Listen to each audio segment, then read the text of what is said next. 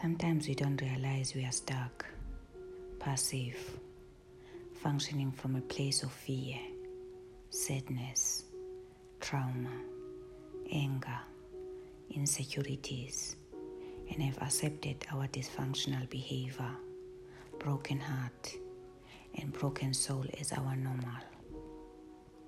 I want to remind you of the consequences of doing that, of continuing to do that for a long time. You are poisoning yourself. You are destroying yourself and the people around you, people who are close to you. Understand that